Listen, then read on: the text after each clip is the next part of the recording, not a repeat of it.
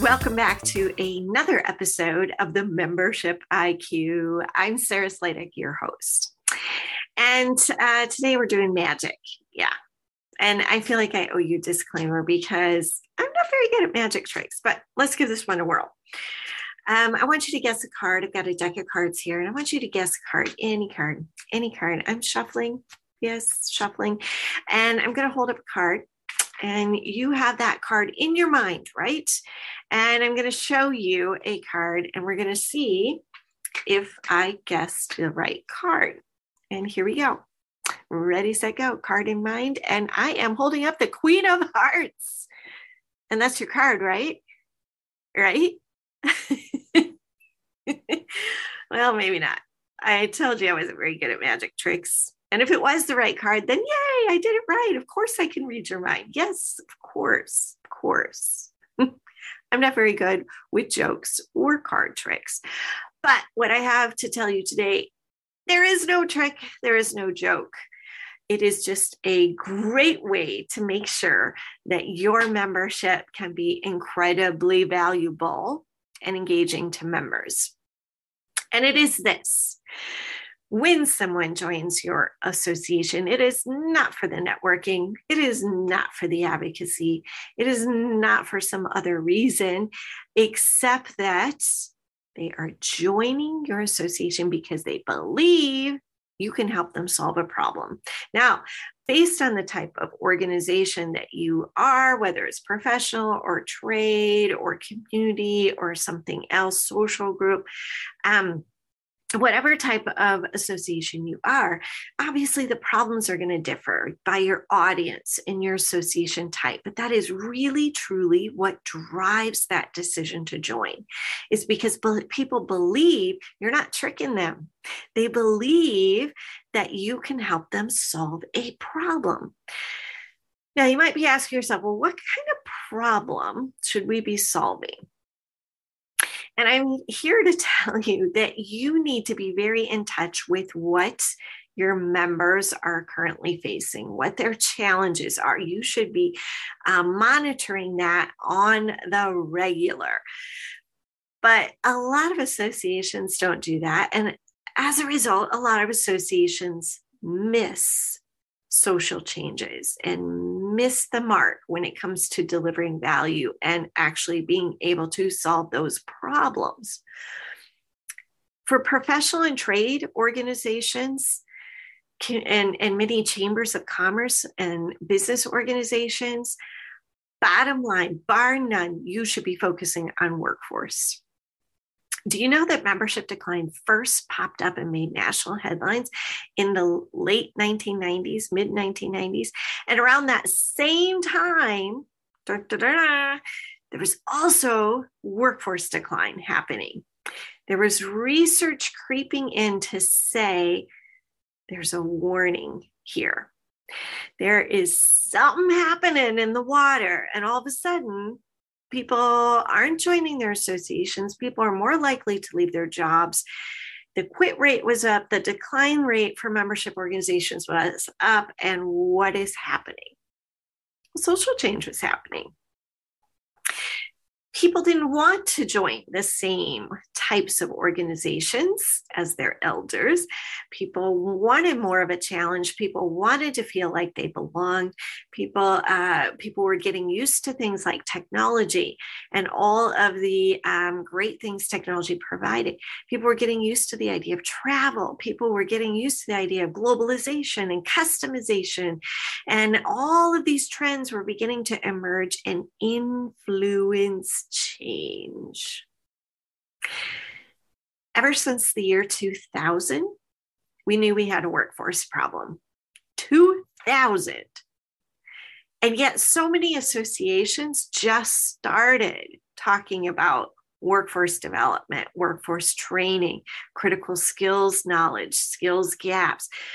2000, in the year 2000, Gallup came out with the research that said 70% of the workforce is disengaged.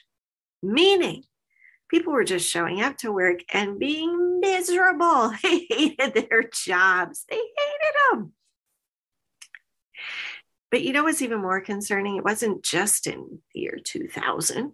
Gallup said, we're going to update this data every single year. 2000. What data is the same? No change. 2002, 3, 4, 5, same. 6, 7, 8, 9, 10, same. Now, all of a sudden, we start hearing of employers talking about things like, let's set up ping pong tables and let's bring in food and do more perks and bring your pet to work day. And that's going to change things. And there was more awareness than ever.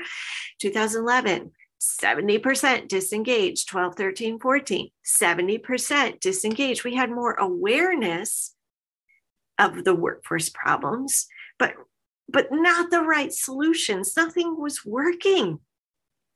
We're still at this point. Now we're at the great resignation and pandemic and great migration. People have left jobs, retired early. It's happening. And this has been long predicted, not just since 2000.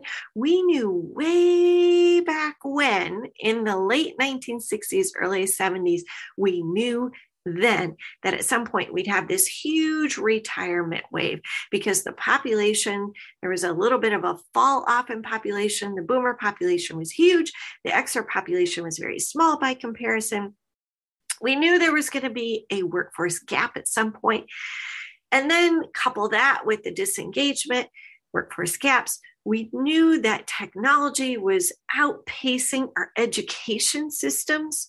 We knew that we were having students walk into the workforce being trained on old models and needed new knowledge. And there was a lot of onboarding and skill up-ramp. We knew all this. We knew it. It was the headlines repeatedly. And we had years to prepare. Oh my gosh, we failed miserably at it. There's no denying we failed miserably at it. I've written an entire book about this, talent generation. And in that book, which was published originally by Association Management Press, ASAE, in that book, I usher up a call to all associations to say, wake up, and take the lead. Because associations are uniquely positioned. Associations, first of all, are very powerful. Second of all, associations have that unique ability to pull together government and education and business. Third of all, associations have the bird's eye view with multiple types of entities as members. They should be seeing trends way in the future because they're hearing from all these various voices at once.